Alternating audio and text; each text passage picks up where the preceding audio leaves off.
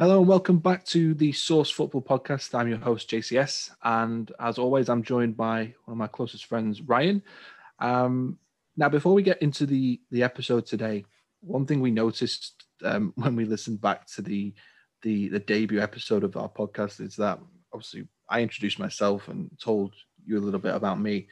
I then asked Ryan to do the same.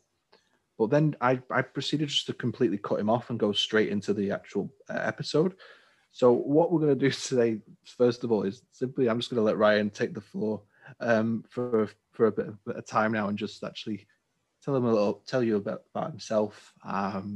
So Ryan, of course, after you. I really appreciate it, mate. And to be honest, you're the main event here, aren't you? So not knowing as much about me is absolutely fine. But if you insist that I am the main event, I will take that. Yeah. So just to give you a bit of a heads up as to who I am. So my name's Ryan. In my late 20s. Married 2 years to an amazing woman. I think me and JCS have both agreed that we are both batting above our averages a fair amount, aren't we, mate? You are. I don't know about me. Speak for yourself. Speak for yourself.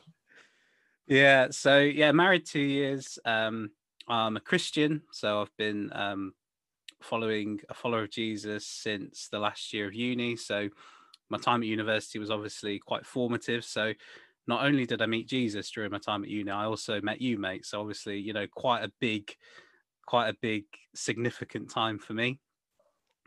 Both of very similar magnitude, if I say so myself.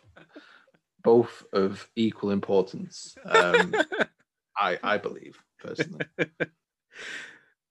Brilliant. And so since uni, I've dabbled in a few different jobs. At the minute, I'm back in my hometown, helping to lead a church. So I've been doing that for a fair amount of time. Been a football fan for a long while as well. I think got into it, around 2002 World Cup sort of time is my earliest memories of watching football properly. So been a Manchester United fan as well since then. So kind of when I got into it, it was when kind of Arsenal were probably at their peak, really. They're obviously winning doubles and going invincible and stuff like that. And it's when we had kind of some of the players, younger players left over from the treble season. But then we had like Van Nistelrooy up front, who like always gets into my all-time United team, even though he probably doesn't deserve it. Like I'm just like completely biased towards him. So yeah, I've been a football fan and a United fan for many years now. I must admit, and we'll probably get into this on another pod, but I do feel quite sour still off the back of the European Super League stuff, and it has made me feel quite weird towards United still, and I feel like I have some unresolved feelings towards that whole situation. So feels a bit weird to be a United fan for me at the moment, but yeah, maybe, like I say, maybe we can get into that another time. But that's me in a nutshell. Lovely. Well, no, I agree with a lot of that. The whole thing with the European Super League, there was no positives to that. We will talk about this in another time, I think, especially as you've seen recent comments recently from the three remaining teams, saying that it's still alive, they're still hopeful it'll happen. So it's not over yet, but I think it will. I'm hoping that it will be only a matter of time before it actually is dead in the water. But you just never know. Money talks, so who knows? But I'd like to hope that our club stay clear. But speaking of our club, that is actually the basis of our episode today. And the reason we wanted to talk about Manchester United, not because we are fans, whilst it is easy to talk about our club, the club themselves they've been behaving in an almost unusual way recently in terms of since post Europa League, we've seen and we maybe expected some radical changes. That night when we played, we lost to Villarreal on penalties, and Gdansk was so gut wrenching to watch the manner in which we lost. And I think most United fans probably watching that thought that changes were coming. So one of the big changes and one of the big additions in particular, which we will talk about first, is the long overdue signing of Jadon Sancho. The deal that should have happened last summer, and who would have known what would have happened the last season if he would have joined 12 months ago. But he's better late than never. He's still only 21, signed for around, I think it's just under 80 million pounds. But what are your thoughts on the first? We're forgetting Tom Heaton, but the second summer signing we've made this season. What are your overriding thoughts and opinions on the fact that we've got Jadon Sancho now at long last? Yeah, I think I'm really delighted United have been able to sign him. Like you say, I think a really good price. To be fair, like this is the type of money now you have to pay for young up and coming elite players. So it is a big price tag, but the way the modern market is, it's fairly normal now. And I think we are talking about a player that isn't just, and I think this is important to bear in mind, we're not just talking about a player that is kind of, a young prospect that might turn out decent. Like, we're talking about a player that has all of the tools to become an elite level footballer. And that really puts into context, I think, how good this deal is for us. The main thing I think we're going to see early doors with him, and, because I think people might stereotype him as a bit of a kind of speedy winger, a speedy winger who kind of just has some good numbers. A bit like kind of Marcus Rashford, someone who obviously plays off a wing, has a fair bit of pace, scores a few goals, and that's kind of his game. But I think Jadon Sancho is a completely different footballer. What stands out for me is he's so intelligent. His football intelligence for someone of his age is of really high caliber. But I think he has this ability. I think when I've watched back over his assists over the past couple of seasons, it's his ability to genuinely pick people out. So he loves a killer ball.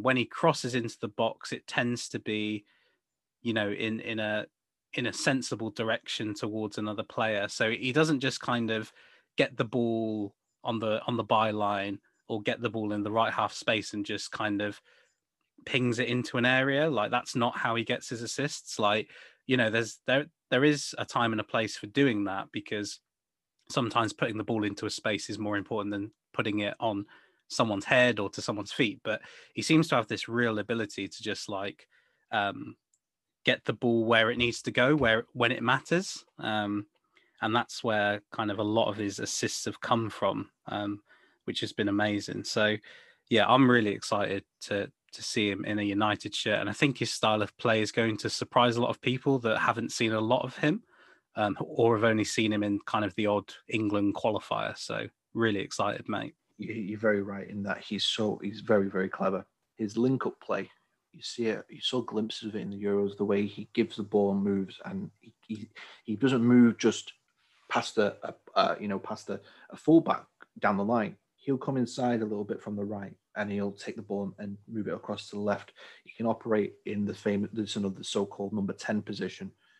You look at how United will line up this. If you look at like a front four, if we go with a 4-2-3-1 formation, obviously Marcus is going to be out with with a surgery till around October. But you look at the likes of when it's Rashford starting on the left, you obviously have Bruno Fernandes as the 10 and Sancho starting on the right.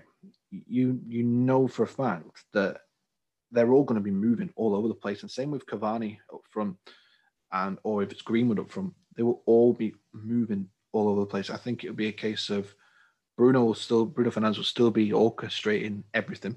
But I do think Sancho has that ability to take the game and dictate. Really do think he has that ability. Yeah, absolutely. Well. I think like you said, I think one of the main assets is going to bring to United's attacking play which has been accused of being like really predictable at times, particularly when we play against teams in a low block and we're asked the questions of how to break them down. It's his versatility. So like I looked at kind of where his average positions have been over the past 2 seasons, and he pops up all over the place, like you say. So in what's been his most productive season so far, so the 2019-20 season, he spent 29% of his game time on the right wing, 12% on the left wing, and 50%, which surprised me, as the number 10. And this 50%. Is where this was right. 2 seasons ago. I think they might have, I might be wrong, but I think Dortmund were playing a back five during that time period. So he was playing more as a kind of, it's kind of like a 5-3-2. So he was kind of playing as a kind of support striker, 10 type player. But that's when he kind of had his most prolific season in terms of output. So he had 20 goals and 20 assists as well. And then last season, he kind of moved back to be, I think Dortmund went back to a back four. So he became more of a wide man. Interestingly, obviously, we're primarily signing him for the right wing, but he spent 45% of the time on the left wing, 37% of the time on the right. But, you look at all these positions, and actually over the past 2 seasons, he's played, across that forward line in fairly equal measure, and he's adept at playing all of those positions, really.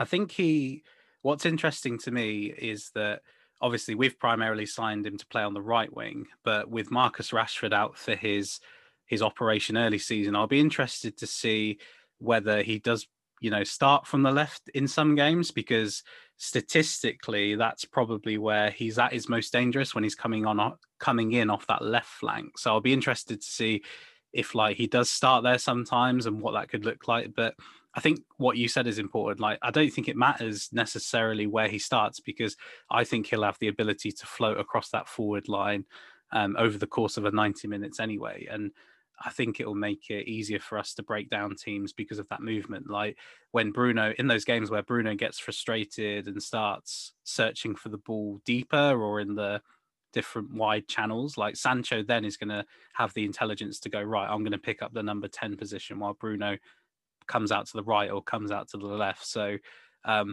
really excited to have such a versatile, intelligent player, but I'm also interested to see kind of which position he makes home, because obviously he can play a number of them. So it's going to be fascinating, mate.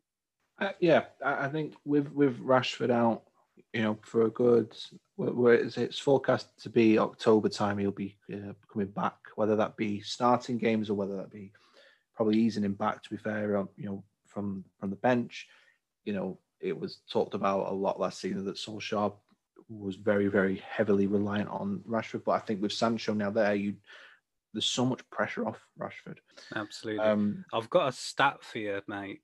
A Sancho stat.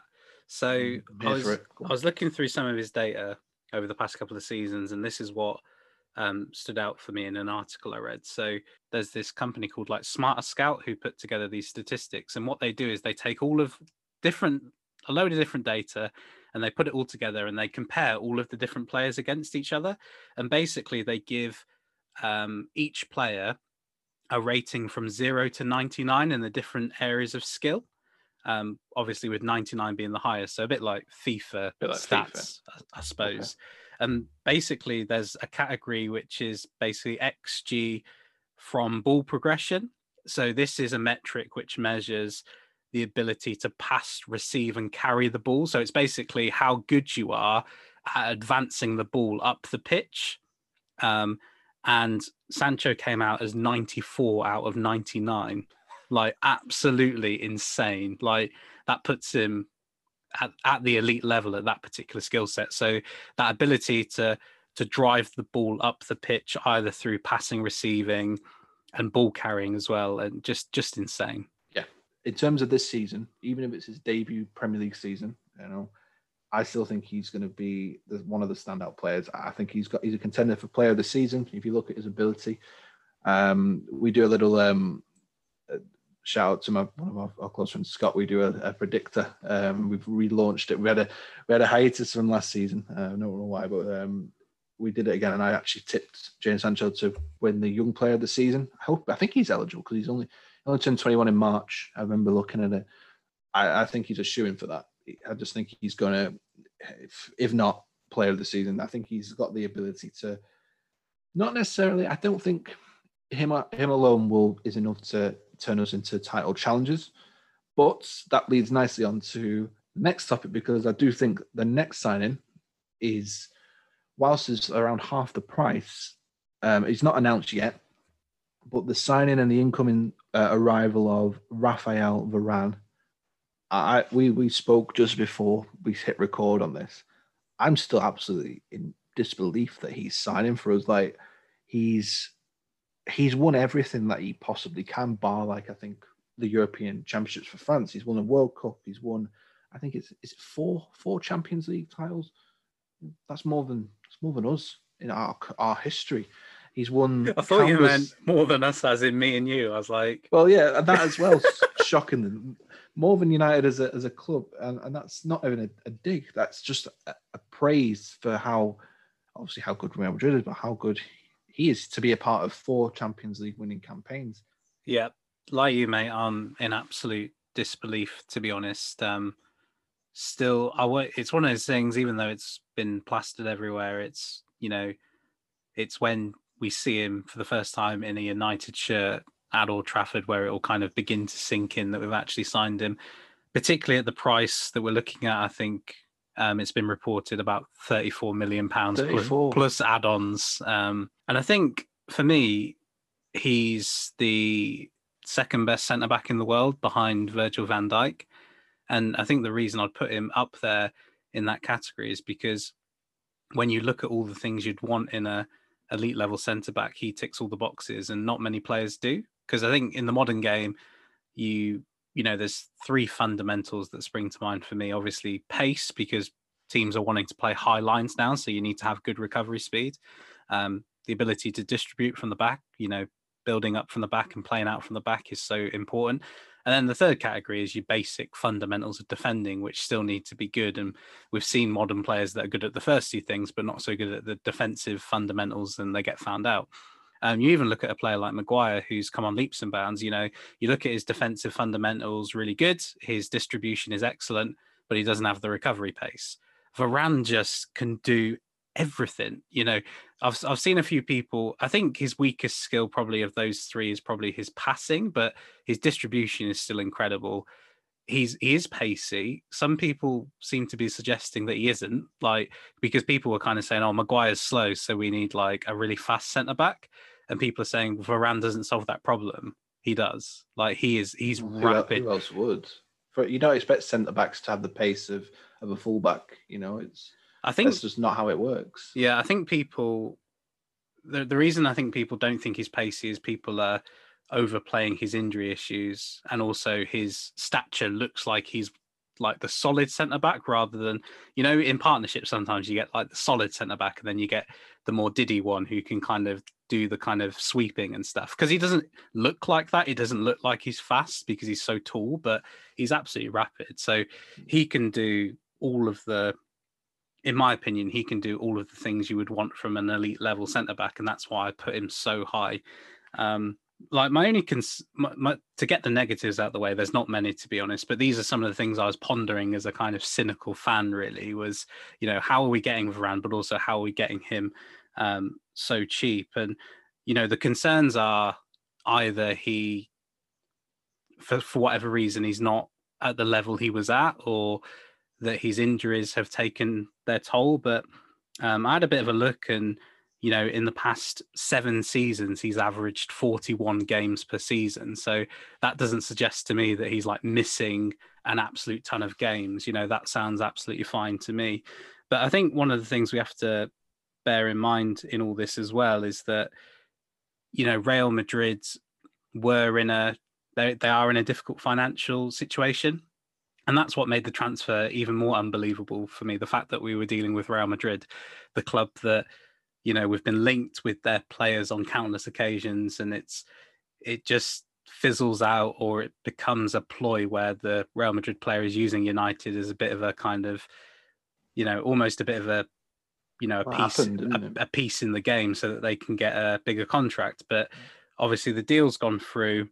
Real Madrid are struggling financially and they've not got many assets that they could get at a decent price that they could sell for. So yeah, I'm optimistic. Like, obviously you get a player so good on such good money, and there is going to be a big microscope on him, and it will be interesting to see when he starts playing in the Premier League whether he is the player we think he is. Is he is he the second best centre back in the world? Will my opinion be confirmed, or will it be dramatically denied? So yeah, really excited to see him play. Like I say, heading ability, passing, pace, he can do the lot. And the only other negative, to be honest, is that all of the pundits now on the telly are just going to call him a Rolls Royce of a defender every time United play now.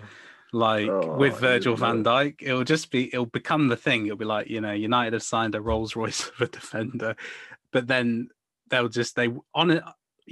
we might have to do a little competition where we kind of guess how many times he's compared to a Rolls Royce, between now and the end of the season, because I think it will be up there in the hundreds. For some reason, it's become like the primary descriptor of a centre back that is really, really good, and I don't know why. And for some reason, Martin Keown's springs to mind, because I remember this episode like Football Focus, and honestly, I think the kind of BBC lunchtime thing they do on a Saturday, and I think they had a topic on Virgil van Dijk, and he spent the whole hour just going Rolls Royce of a defender, absolute Rolls Royce. I've heard that so many times. The thing is, I associate Rolls Royces with quite leisurely drives. When we talk about Varane's pace, he should be described as like a McLaren of a defender, of something like that.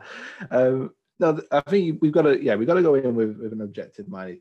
I think the competition, it's always spoken about how it's always, you need to do it in the Premier League. They say it about people say about everyone. Messi, he's not proven it in the Premier League, so he's not done it. It's like, really, but there is some truth to it.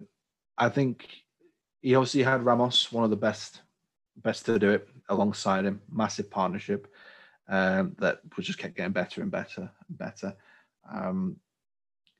He's a good mix for Maguire. We said he's got the pace. He's very well-rounded centre back, and he will be similar to when Bruno Fernandes signed. The mentality he brought to the club, you could see a shift. And when someone comes in who's won that many titles and have that many accolades, that will also breed more confidence and more desire to win. I think that's a big part of him signing. We could have gone for a younger centre back. And there's a lot that we've been linked to. As we do it every summer. But I think what's good about this window so far is that Ollie's got his two first choice in the positions he wanted to strengthen so far, 2 out of 2. I don't think there's any doubt about that for me. So I think it's going to be a very good signing. I'm hoping that, and I don't know how you feel about this. You mentioned you think Van Dijk is the number one in the world, and that's a valid argument. I'd find it hard to disagree with that, to be honest with you. It'd be interesting to see how he comes back from his injury. But do you think personally that, for me, when Van Dijk signed for Liverpool, that was what won them the league. If they didn't sign Van Dijk, they wouldn't have won that league title. Not a chance. And I'm not saying that because I'm a United fan. I just don't think they would have done that. And maybe similar with the Champions League as well. Do you think Varane will have the same impact on our season and give us trophies this season? Or do you think we are still a couple of players short? And if so, where are we short?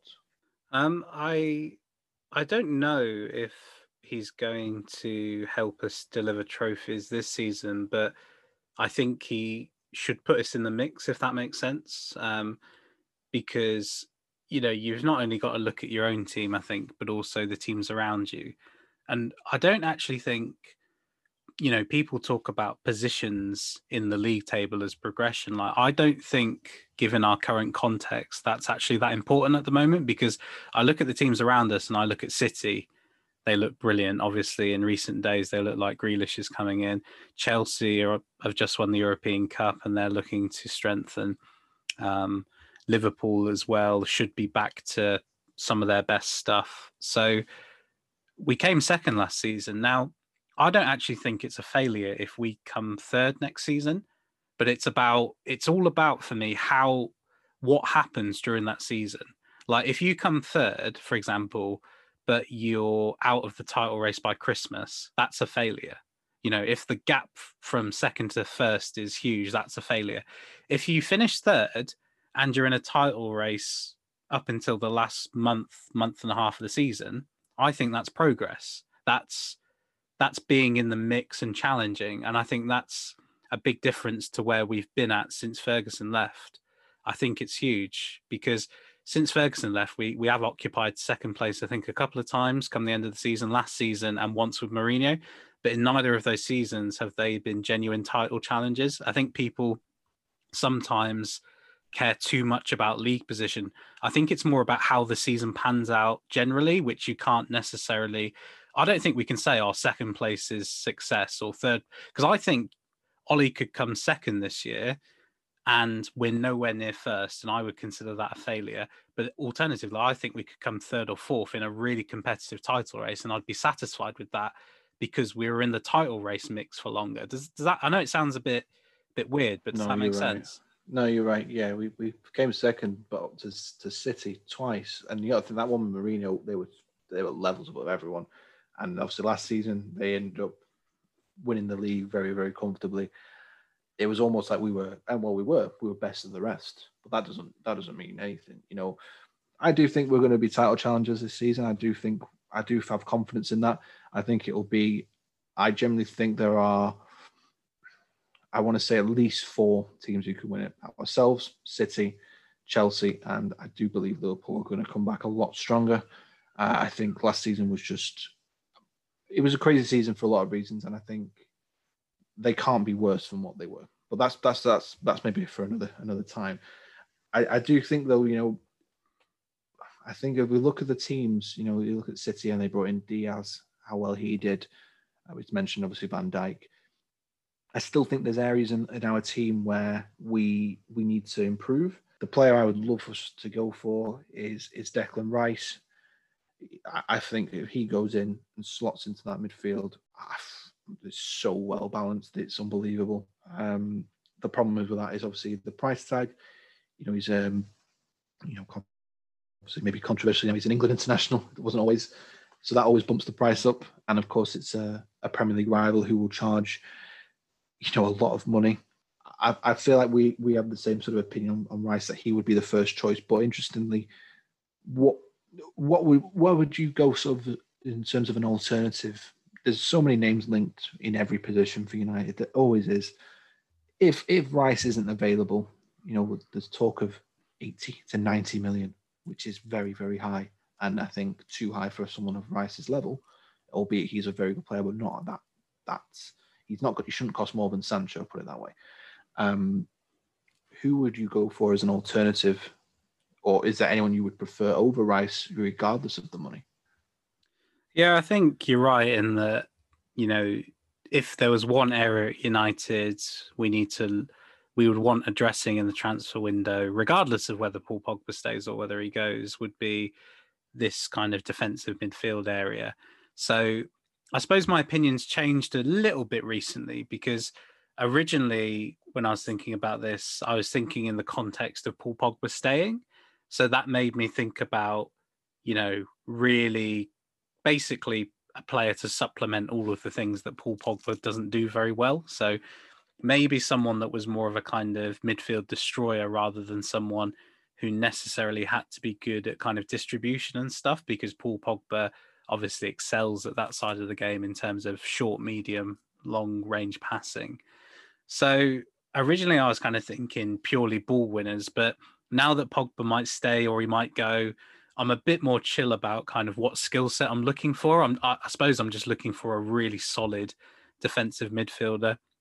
I'm a big fan of Declan Rice. The only issue, like you say, is the price tag, because I think it's going to be really disproportionate for me, because he's going to have the English tax, which we've seen with the Ben White transfer to Arsenal. You know, he's costing Arsenal more than Varane's costing us because he's English and because he's young. Baffling. And so there's that. But also, I think there's a bit of a question mark for Rice over me as to what his best position actually is. Like, I actually think he's better playing a little bit more advanced than he does for England, in a bit more of a box-to-box type role where he's able to drive with the ball. The problem is you'd end up paying 80 to 90 million pounds for a player that you'd probably want to play in the number 6 role. But I don't think I don't know whether this is a skill he'll develop, but I don't think his passing ability is nearly good enough to justify that price tag for me. Like, he isn't, you know, we talked about Varane earlier and how he is this complete centre back, and you want that from a central midfielder as well, because we're wanting to sign elite level players now if we're wanting to get in the mix for a title challenge. And if you're going to play in that position, you don't just need work rate, energy, the ability to break up possession. You need that passing ability that breaks through the lines as well. And for me, I don't think Declan Rice has that. I'd love him. Like, you know, it sounds like I'm bashing him a bit. I think he'd be an awesome signing, but it's just, I feel like there's going to be a huge disconnect from his actual level of ability to his price tag, but on quite an astronomical level. Because I think sometimes you just have to pay the English tax, and it is what it is. But I think for Rice, it could be a bit too big for me.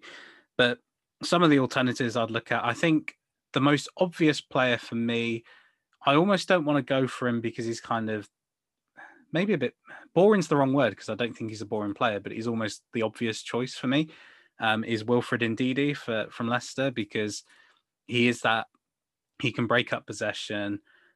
He's got a good passing range. If you pop him in that United midfield, it goes up levels, like it just does. But again, similar problem to Rice in that I don't think Leicester need to sell. I think I think Wilfred Ndidi would cost a bomb. Maybe not as much. Leicester are like as well. Yeah. You know what they do with Maguire, and what they're probably likely to do with Maddison, which they put big price tags on because they don't need to sell. You're absolutely right. Yeah, they're not in a financial problems. They're a team on the up as well. Yeah, you'd get him for less than Rice, I think, but you'd still pay a big fee. But the other players I'd be interested in looking at are some of the other kind of honourable mentions, I suppose. I wouldn't mind having a look at Ruben Neves if we could get him for a good deal. There seems to be some news out there that he could be gettable at a reasonable price, and I think he's really good. I think he obviously his passing ability is up there, but he has the ability to kind of sit in there, shield the back four, break up play as well. Basuma from Brighton is another honourable mention. I think he could be worth a punt. Not only can he do kind of some of the fundamentals we talked about, but he can also drive with the ball through midfield. His ball carrying is really good. And the last player I thought I'd mention, just because this is the player I would personally go for if there was a deal to be done, would be Eduardo Camavinga, because I think that there's a bit of news floating around that he could be available at a reasonable price, kind of 40 million-ish, people are quoting, because of some of the financial troubles French football finds itself in at the moment. And yeah, he would be a bit of a risk. I think he's still only 18, possibly 19, but he seems to be, again, one of these players that is just, a young player who could well turn out to be an elite level footballer. I think he has the most appearances kind of in the top 5 European leagues of any teenager apart from Saka for Arsenal. So he's obviously had a lot of exposure to higher level football at a young age. He's already been capped, I think, 3 times for France. Again, I think obviously there's potential there with him, and that doesn't always materialize, but I have a similar sense with him that I have with Sancho, in that it is potential, yes, but it feels like a fair amount of that potential is nailed on. And obviously he's going to have to work hard. He's going to have to graft. Not everything is guaranteed. And we've seen players with huge potential flop, but I feel really confident with him. And I wouldn't want a situation where we can pick him up for, say, 40 million this summer.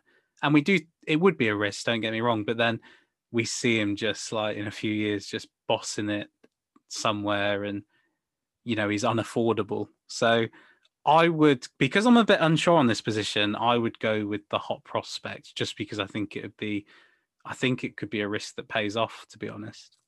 Yeah, with Camavinga, his ability now is very, very good. I think he would start in that midfield, either alongside or replacing Paul Pogba.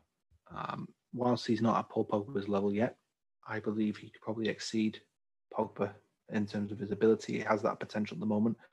I think that the thing with Camavinga is interesting. I don't know if you know, but he's only got 1 year left on his contract. So next summer he actually goes for free. So that is why there's been a lot of talk about us pushing for him. So let's see what happens. I'm confident with this season. I'm confident with the players, and I still feel that the club are working to improve even further. We need to get some outgoings done. Get them some players through the door. There's still a number of players that I would rather not see play for the club again, but that's we won't go down that negative route of slandering our own players. One thing we want to talk about obviously as well is, and this was kind of one of the latest things, was obviously the new contract for Solskjaer. When the news broke, it was one of those things that I kind of went straight kind of to the comments just of like Twitter, just to see kind of what the consensus was. Now, me personally, I've criticised Solskjaer in the past. One of the things I didn't like was obviously the fact that his reluctance almost to make substitutions was just borderline mental. Like, it just really baffled me. I do partially think that is down to maybe his lack of faith in the squad options, which he's obviously gradually seeing to. It's not FIFA. It's not like you can just transfer players in at a touch of a button. I think we'll see more rotation and more trust in the players he's now got this season. I personally am happy that he's got it. I think he's the best manager we've had. Maybe not on paper since Ferguson, but he's done the best so far. Granted, he has been given more time than the likes of Mourinho and certainly Van Gaal and obviously Moyes. But I think the style of play we've produced has been at times brilliant. He needs to deliver a trophy this season. That is the minimum for me. We talk about progress, we talk about closing the gap. With the squad that we're building, I think we have to. There's no real excuse for us not to at least get to, a couple of finals or be in that title race for me. Yeah, I'm generally speaking quite pleased he got the new contract, but it's kind of, this season is kind of almost like the make or break, no excuses season to my mind, because I do feel now that he has been backed sufficiently, even if there's no further transfers in or transfers out with the squad and what we think will be his starting 11 going into this new season. I think it's now kind of make or break time for him. Like, I think with the seasons he has had, obviously he started his first season midway through a season. And so obviously that can always, he had that big drop off at, when he was made permanent manager, but then you justify it by saying, well, he started, halfway through the season, he now gets a transfer window of his own, let's give him a chance. And I think there's been grounds for that over the past few seasons, where there's always been something we can kind of point to say, oh, but there's this, he's not got all the players he wants yet. He wasn't back to the transfer window. Some players are still developing, whereas I feel like now it is, like I say, it is this make or break time. I think for me, there's a few things I would like to see this season, for him to kind of stay on, hopefully for the duration of that contract. And that would be, the big thing is people, and I think I would say I'm in this boat as well. It's I think most United fans would agree that we've got a really good manager. The question mark we all have, though, as United fans, is he the manager that can, deliver a Premier League, deliver a Champions League, or at least get us into the mix with those competitions, in the latter stages of the Champions League, or a title race for a long period of time? The jury is still out on that. And that's, for me, what this season is about. I think there's a few things I'd like to see personally. The style of play for me, I would like to see us play a bit more progressively. He played this incredible style when he first came in as interim manager. The fullbacks were bombing on all of the time, a really high energetic press. The defensive line was really high. And then for some reason, when he became permanent manager, and basically in all of the time that's followed, he's adopted, I think, a fairly pragmatic style of play. We play with a mid-block. Our pressing intensity is not very high for a top side. And I feel like he's always I don't think he's like on Mourinho's level for being pragmatic, but I feel like he has been quite conservative. But I think what concerns me on the coaching side is the attacking movement. It's, when you see like a team like Man City, for example, come up against a low block, you can see how their attacking movements have been so orchestrated and planned in training. It's like they almost know, it's like we've got this puzzle in front of us and we know exactly how we're going to break it down.